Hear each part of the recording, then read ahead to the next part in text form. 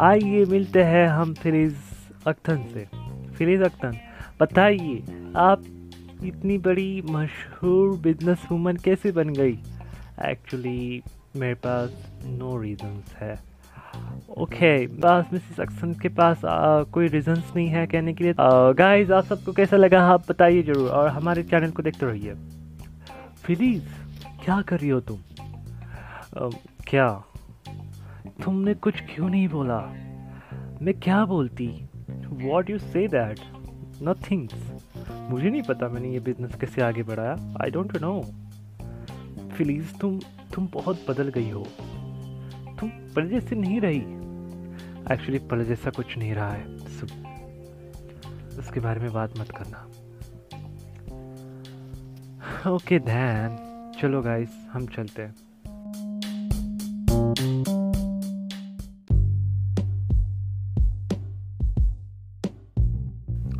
ये कुछ रिपोर्टर्स होते हैं जो फिलिस का इंटरव्यू लेते हैं। तो फिलिस का मूड नहीं था, तो फिलिस 2 साल में बहुत ही बड़ी बिजनेस वूमन बन जाती है, जो अपने बिजनेस को इस तरह से हैंडल करती है कि बहुत ही अच्छे अच्छे बिजनेसमैन बिजनेस वूमन के सामने फीके पड़ जाते हैं। तो फिलिस ने पिछले 2 साल में बहुत कुछ सैक्रिफाइस किया है अपनी लाइफ में। तो उस सैक्रिफाइस की वजह से वो बहुत ही आगे बढ़ गई है और अपनी लाइफ को एक सक्सेस लाइफ की तरह जी रही है। पर फिर भी कहते हैं ना कि चांद को दाग लगता है, तो वैसे ही उनके पास भी एक दाग था, सवस। सवस को याद कर कर के फिलिस बहुत रोती थी और अंदर ही अंदर बहुत ही ऐसी हो गई थी जैसे कि लाश में आत्मा ही नहीं है, सिर्फ लाश है। आत्मा तो उड़ गई है ऐसा लगता है। कोई भी फिलिस से बात करता है तो फिलिस से बात करते टाइम उसे अच्छा लगता है, क्योंकि वो हर वक्त हैप्पी होती है। बट ऐसा नहीं है, फिलिस हैप्पी नहीं रहती। फिलिस अंदर से टूटी होती है। तो फिलिस अपना जैसा ही काम ख़त्म करती है तो उसके घर चली जाती है। फिलिस का बहुत ही अच्छा घर, बंगला टाइप, जहाँ पे उसकी फैमिली है। अभी फैमिली है तो मिस्टर अख्तर नहीं, फैमिली है तो मिस्टर खुराना।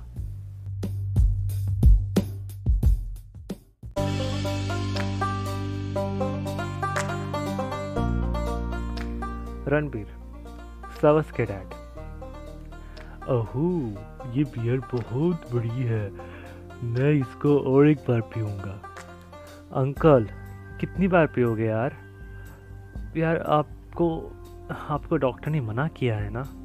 बेटा, मुझे मना किया है तो क्या हुआ? मेरा मन को तो नहीं मना कर पाओगे ना तुम? बेटा, तुम बहुत थक गई हो, तुम आराम कर लो। नहीं अंकल, मुझे आराम नहीं करना है। सुप्रिया को कॉल करने के बाद रवि के रूम में जाकर देखूंगी रवि क्या कर रहा है। आपको रवि दिखा बाहर? नहीं तो वो शायद नालायक लड़का अंदर ही अंदर कुछ कर रहा होगा, जाके देख के आओ। मुझे उससे क्या मतलब, पता नहीं वो ना इलाज बच्चा है मेरा। ऐसा मत बोलिए अंकल। रवि, ओह फिलिस्ती, क्या कर रहे हो तुम? ये कौन है? ओह, तुम्हारी गर्लफ्रेंड है क्या?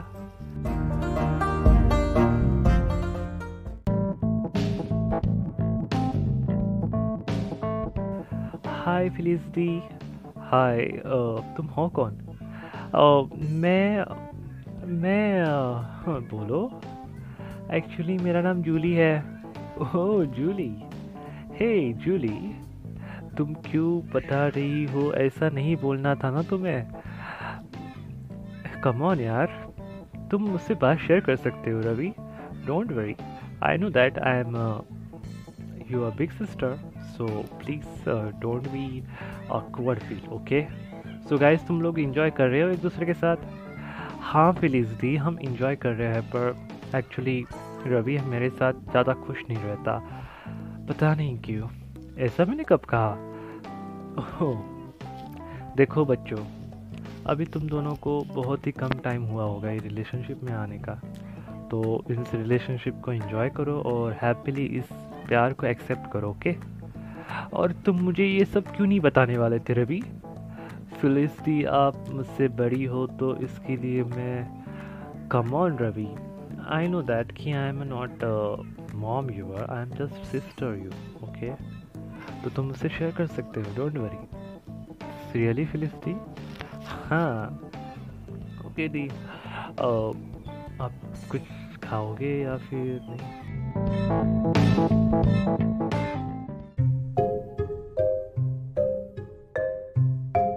और ये फिलिस रवि को अपनी गर्लफ्रेंड के साथ लैपटॉप पे चैट करते हुए या फिर वीडियो कॉल करते हुए देख लेती है।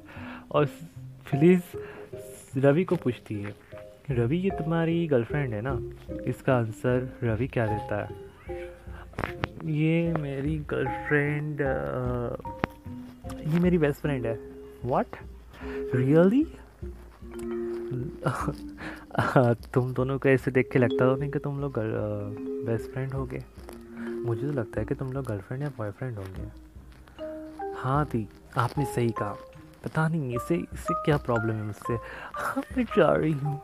रुको रुको जूली, तुम देखा, तुमने उसे रुला दिया।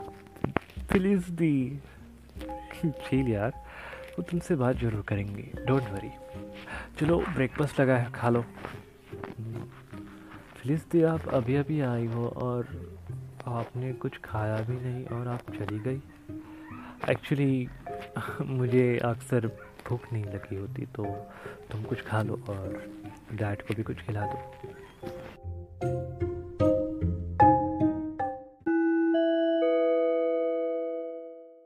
और उस वक्त फिलिस घर से बाहर आती और अचानक से बारिश शुरू हो जाती है।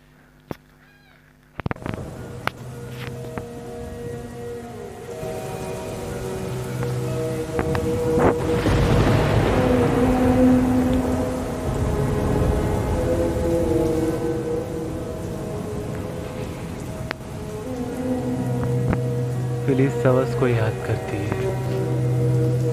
फिलिस सवस के बारे में सोचती है। फिलिस पानी में भीगती है।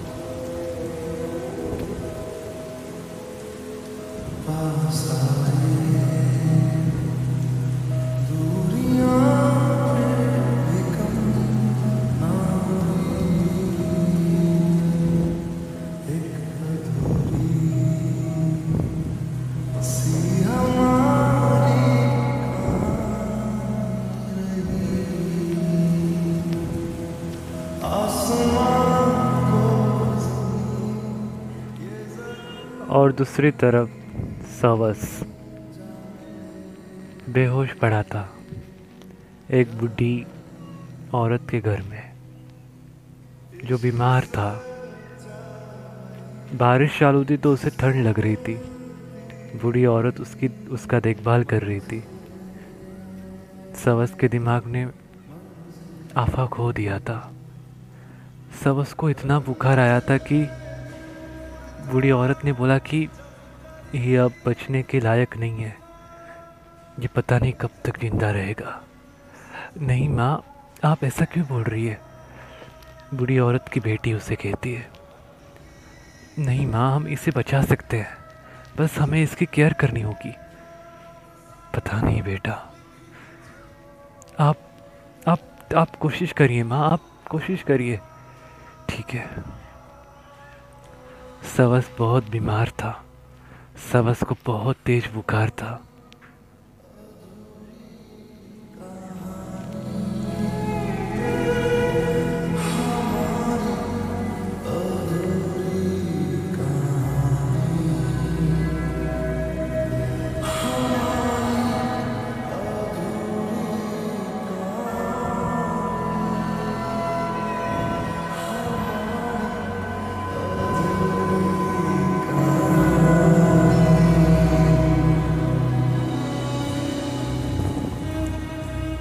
और सवस फिलिस को याद कर रहा था, फिलिस का नाम ले रहा था।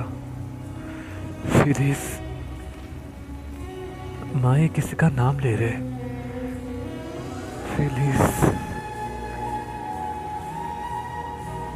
फिलिस को सुनाई दे रहा था, बट वो चारों तरफ देख रही थी। सवस बेंच पे आके बैठ गई और बारिश बहुत तेज की चल रही थी।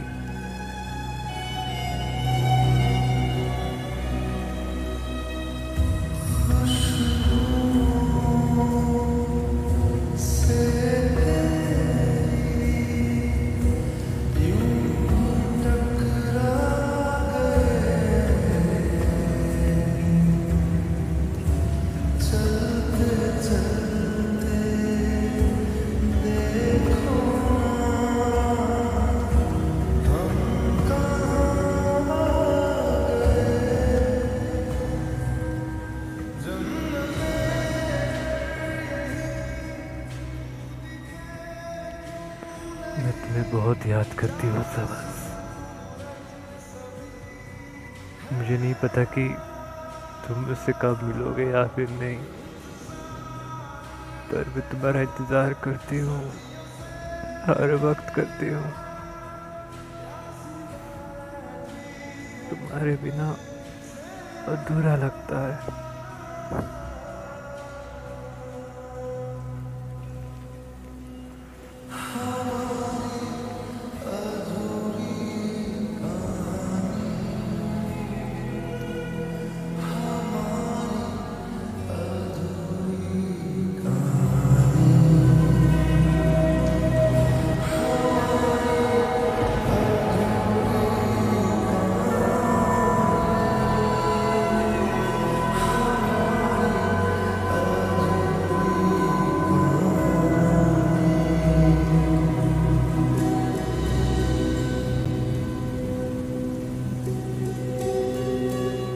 तुम्हें याद है,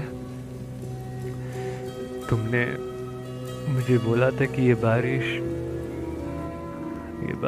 बहुत ही सुकून देती है, पर मुझे ये सुकून नहीं दे रही। मुझे तुम्हारी याद दिला रही है सबस। मुझे तुम्हारी बहुत याद दिला रही है। जानती हूँ कि मैंने बहुत वक्त तुम्हारा इंतज़ार किया है। प्लीज़ वापस आ जाओ। आखिर क्यों ऐसा कर रहे हो ऊपर वाले मेरे साथ? मुझे बहुत बुरा लग रहा है।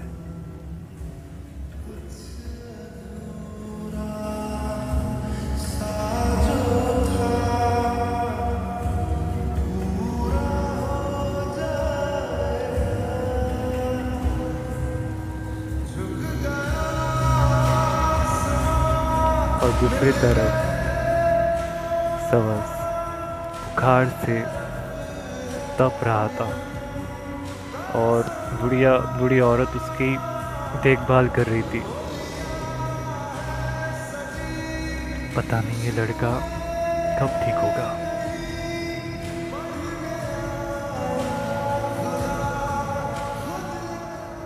अब इसे सिर्फ और सिर्फ ऊपर वाला बचा सकता है बेटा। क्या मतलब? मैंने बहुत कोशिश की।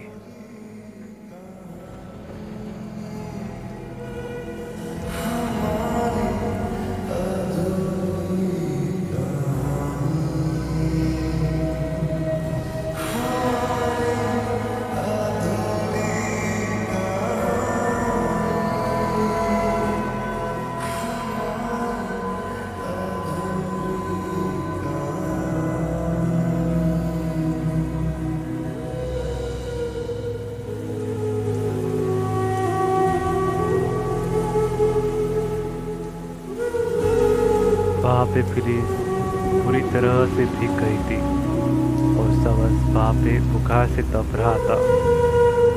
दोनों की कहानी इस तरह से पूरी होगी। क्या दोनों फिर से मिल पाएंगे?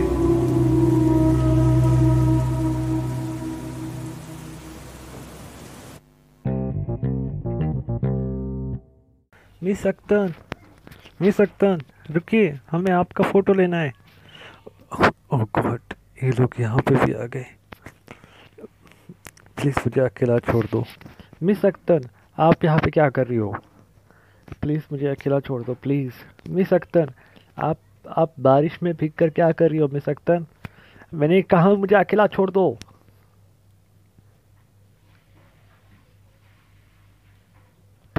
मुझे अकेला छोड़ दो।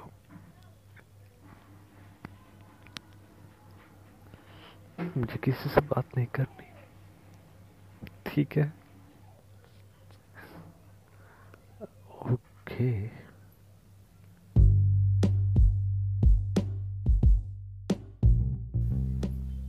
और उसी वक्त फिलिस गाड़ी में बैठ के चली जाती है और रिपोर्टर उनका पीछा करते हैं। फिलिस को सुप्रिया का कॉल आता है।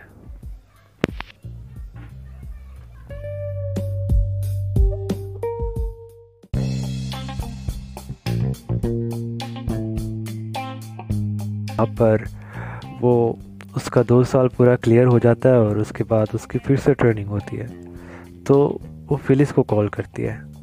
फिलिस दी देखो, आज मैं पास हो गई। क्या बात कर रही है? हाँ फिलिस दी, हाँ ये सब आपकी वजह से हुआ है। थैंक यू सो मच फिलिस दी। You are welcome. एंड अच्छे से पढ़ाई करना, ठीक है? ठीक है फिलिस दी। फिलिस दी आप ठीक हो ना? हाँ मैं ठीक हूँ, मुझे क्या हुआ होगा? सच में? हाँ ठीक है, मुझे लगा कि आप मेरी बात सुन के खुश होगी। हाँ मैं खुश हूँ, बहुत ज़्यादा खुश हूँ। तुम्हारे लिए बहुत ही ज़्यादा खुश हूँ मैं। पर मैं क्या बोल रही थी कि क्यों ना तुम रिटर्न कब आ रही हो?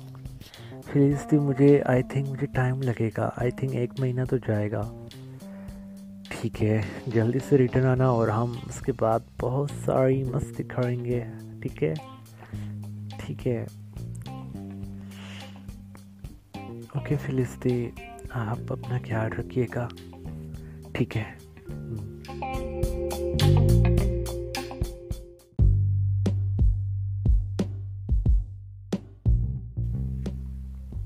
ड्राइवर जी मैम साहब, मुझे ऑफिस ले चलो, वहाँ पे कुछ काम है वो मैं कर लूँगी। जी मैम साहब। और फिलिस अपने ऑफिस के काम से बाहर चल जाती है। और सुप्रिया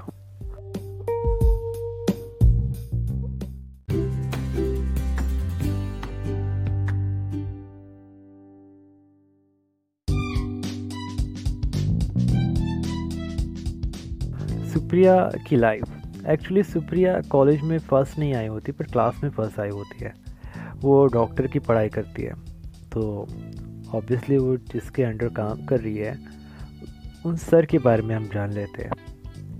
एमीर सर, जो अपने काम में बहुत ही ज़्यादा बेहतर है। और एमीर सर की खासियत ये है कि वह अपने स्टूडेंट को प्रैक्टिकल बहुत अच्छे से समझाते हैं, क्योंकि वो खुद एक ओरिजिनल डॉक्टर है, जो हार्ट के सर्जन है। एमीर, यस सर। एमीर, मैंने तुम्हारे पास कोई और स्टूडेंट भेजे थे, मैंने उनका रिज़ल्ट देखा, मुझे बहुत अच्छा लग रहा है कि तुम उनको सिखा रहे हो। थैंक यू सर, तुम बहुत अच्छा काम कर रही हो एमीर, ऐसे ही काम करते रहो। जी सर। एमीर सर, एक्चुअली मैं अपने काम में बहुत बेहतर है, क्योंकि वो दिमाग से इंटेलिजेंट है। और एमीर सर की मुलाकात सुप्रिया से कब होती है? जब सुप्रिया कॉलेज में पहली आई होती है। सुप्रिया और एमीर की मुलाकात क्लास में फ़र्स्ट टाइम उस वक्त हुई थी जिस वक्त सुप्रिया को तो हार्ट के सर्जन की ठीक से इंफॉर्मेशन नहीं थी, वो घबरा जाती थी, वो हर चीज़ में बहुत कमज़ोर थी, क्योंकि ऑब्वियसली उसे कोई ऐसा प्रोफेशनल काम करने में वक्त लगा। पर उसके बाद वो धीरे धीरे करके सीखी, उसने अपने बारे में जाना और हर हार्ट सर्जरी में एमीर सर की असिस्टेंट बनकर उनका साथ देती है, फर्स्ट असिस्टेंट।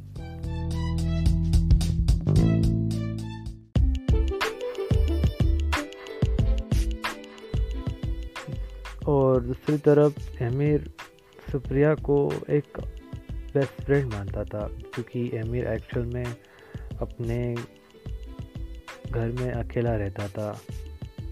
पर ये बात सुप्रिया को तब पता चली जब सुप्रिया उसके घर पे टिफ़िन लेके गई थी हॉस्टल से। और उसी वक्त, और हेलो एमी सर, आप ठीक हैं? मैं ठीक हूँ। तुमने मुझे इस वक्त इतनी रात क्यों कॉल किया? सर मैं आपके लिए कुछ खिचड़ी या फिर कुछ दाल चावल लेके आ रही थी, तो तुम इस वक्त दाल चावल लेके आ रही हो? नहीं सर, मैं सिर्फ लेके आ रही थी क्योंकि मैंने ज़्यादा बना लिया था तो आपको देना चाहती थी। सच में? ठीक है, आ जाओ। मेरे घर मत आना, बट मैं घर पे नहीं हूँ। फिर सर आप हो कहाँ? मैं हॉस्पिटल में हूँ। हॉस्पिटल में क्या कर रहे हो सर आप? कुछ इमरजेंसी आ गई थी। सर आप ठीक हो? सुप्रिया, तुम मेरे बारे में इतना क्यों सोचती हो? ऐसी बात नहीं है सर। आप मेरे सर हो और आप मेरे टीचर भी हो, तो ऑब्वियसली स्टूडेंट को अपने टीचर की परवाह होगी, राइट? पर तुम मेरी ज़्यादा परवाह क्यों करती हो? ठीक है, ऊपर आ जाओ। ऊपर मतलब हॉस्पिटल में, ठीक है। और उसी वक्त सुप्रिया हॉस्पिटल में सर के लिए खाना लेके जाती है, वो भी इतनी रात में 2 बजे। तुम अभी तक सोई क्यों नहीं? पता है ना तुम्हारा कल टेस्ट है? हाँ मैं जानती हूँ कल मेरा टेस्ट है, बट सर आपसे अच्छा कौन मुझे अच्छे से पढ़ाएगा? आप जो पढ़ाते हो प्रैक्टिकली समझ में आ जाता है, और आपने जो मुझे याद करने बोला था वो मुझे याद नहीं हो रहा है, और मुझे वो रियल में महसूस करके वो सब याद करना है। क्या आप मुझे बता पाओगे कैसे करना है? अच्छा, इसके लिए तुमने मुझे कॉल किया था, राइट? हाँ सर, और किसके लिए कॉल करूँगी मैं आपको? तुम कितनी स्मार्ट लड़की हो। तुम्हें पता है अभी के लोग इस सब को ज़्यादा इंटरेस्ट नहीं देते, बट तुम बहुत इंटरेस्ट दे रही हो पढ़ाई को। ये देख के बहुत अच्छा लगा। Thank you sir. ठीक है, देखो, अपनी आंखें बंद करो। हाँ सर। और सोचो कि यहाँ पे छोटी बेबी का हार्ट है, और इस हार्ट को तुम्हें इसके अंदर के ब्लॉकेज को हटाना है, ठीक है? आंखें बंद करो और अपने हाथ को ठीक से पकड़ो। ठीक से करो, वरना एक भी गलती बहुत बड़ा प्रॉब्लम क्रिएट कर सकती है। ठीक है सर, ठीक से सीलो उसको।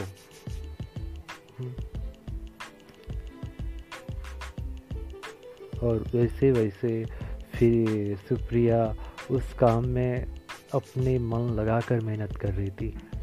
वो आंखें बंद करके वो सब महसूस कर रही थी।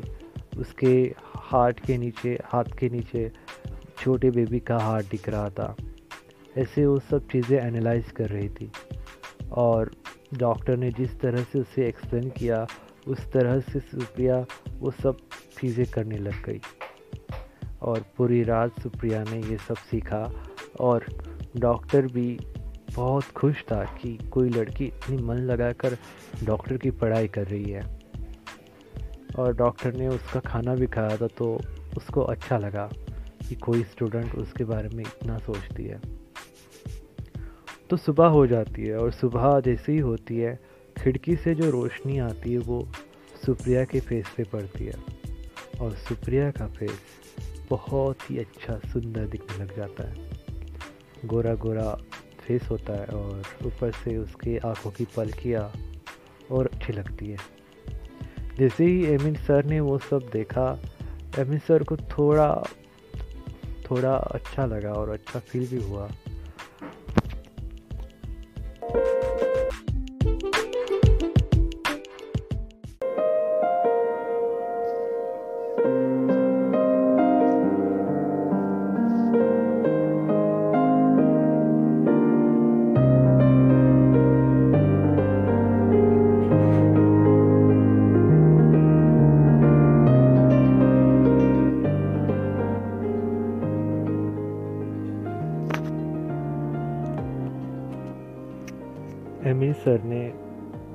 एक्चुअली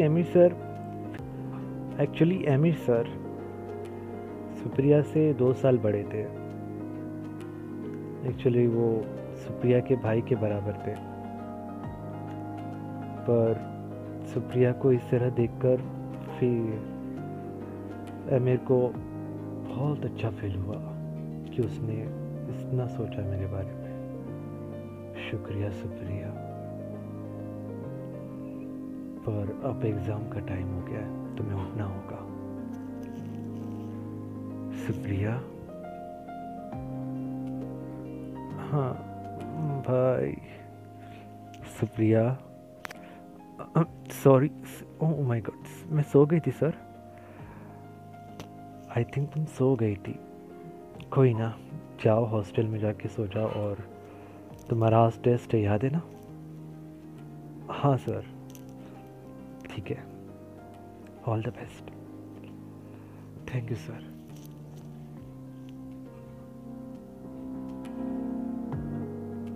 और उसी वक्त सुप्रिया अपना बैग में किताब रखकर, डब्बा रखकर चली जाती है और एमिर उसे जाते हुए देखता है।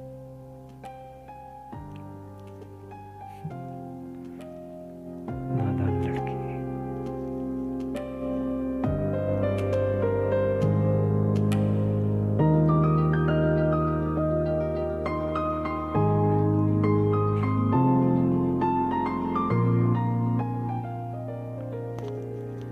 पता नहीं इसका आगे क्या होने वाला है, पर मुझे ये सब क्यों महसूस कर रहा हूँ मैं। वो मेरी एक स्टूडेंट है और मैं उसका टीचर हूँ। बस बात उधर ही ख़त्म। मैं किसी के लिए प्यार फील नहीं कर सकता, और वो भी इस लड़की के लिए। वो मेरी स्टूडेंट है।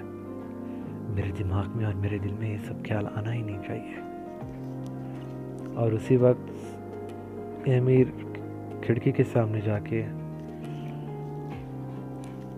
पर्दा निकालता है और उसी वक्त सुप्रिया को जाती हुई देखता है, तो उसे पता नहीं वो उस लड़की की तरफ और अट्रैक्ट क्यों हो रहा है। अपने आप को संभालो एमिर।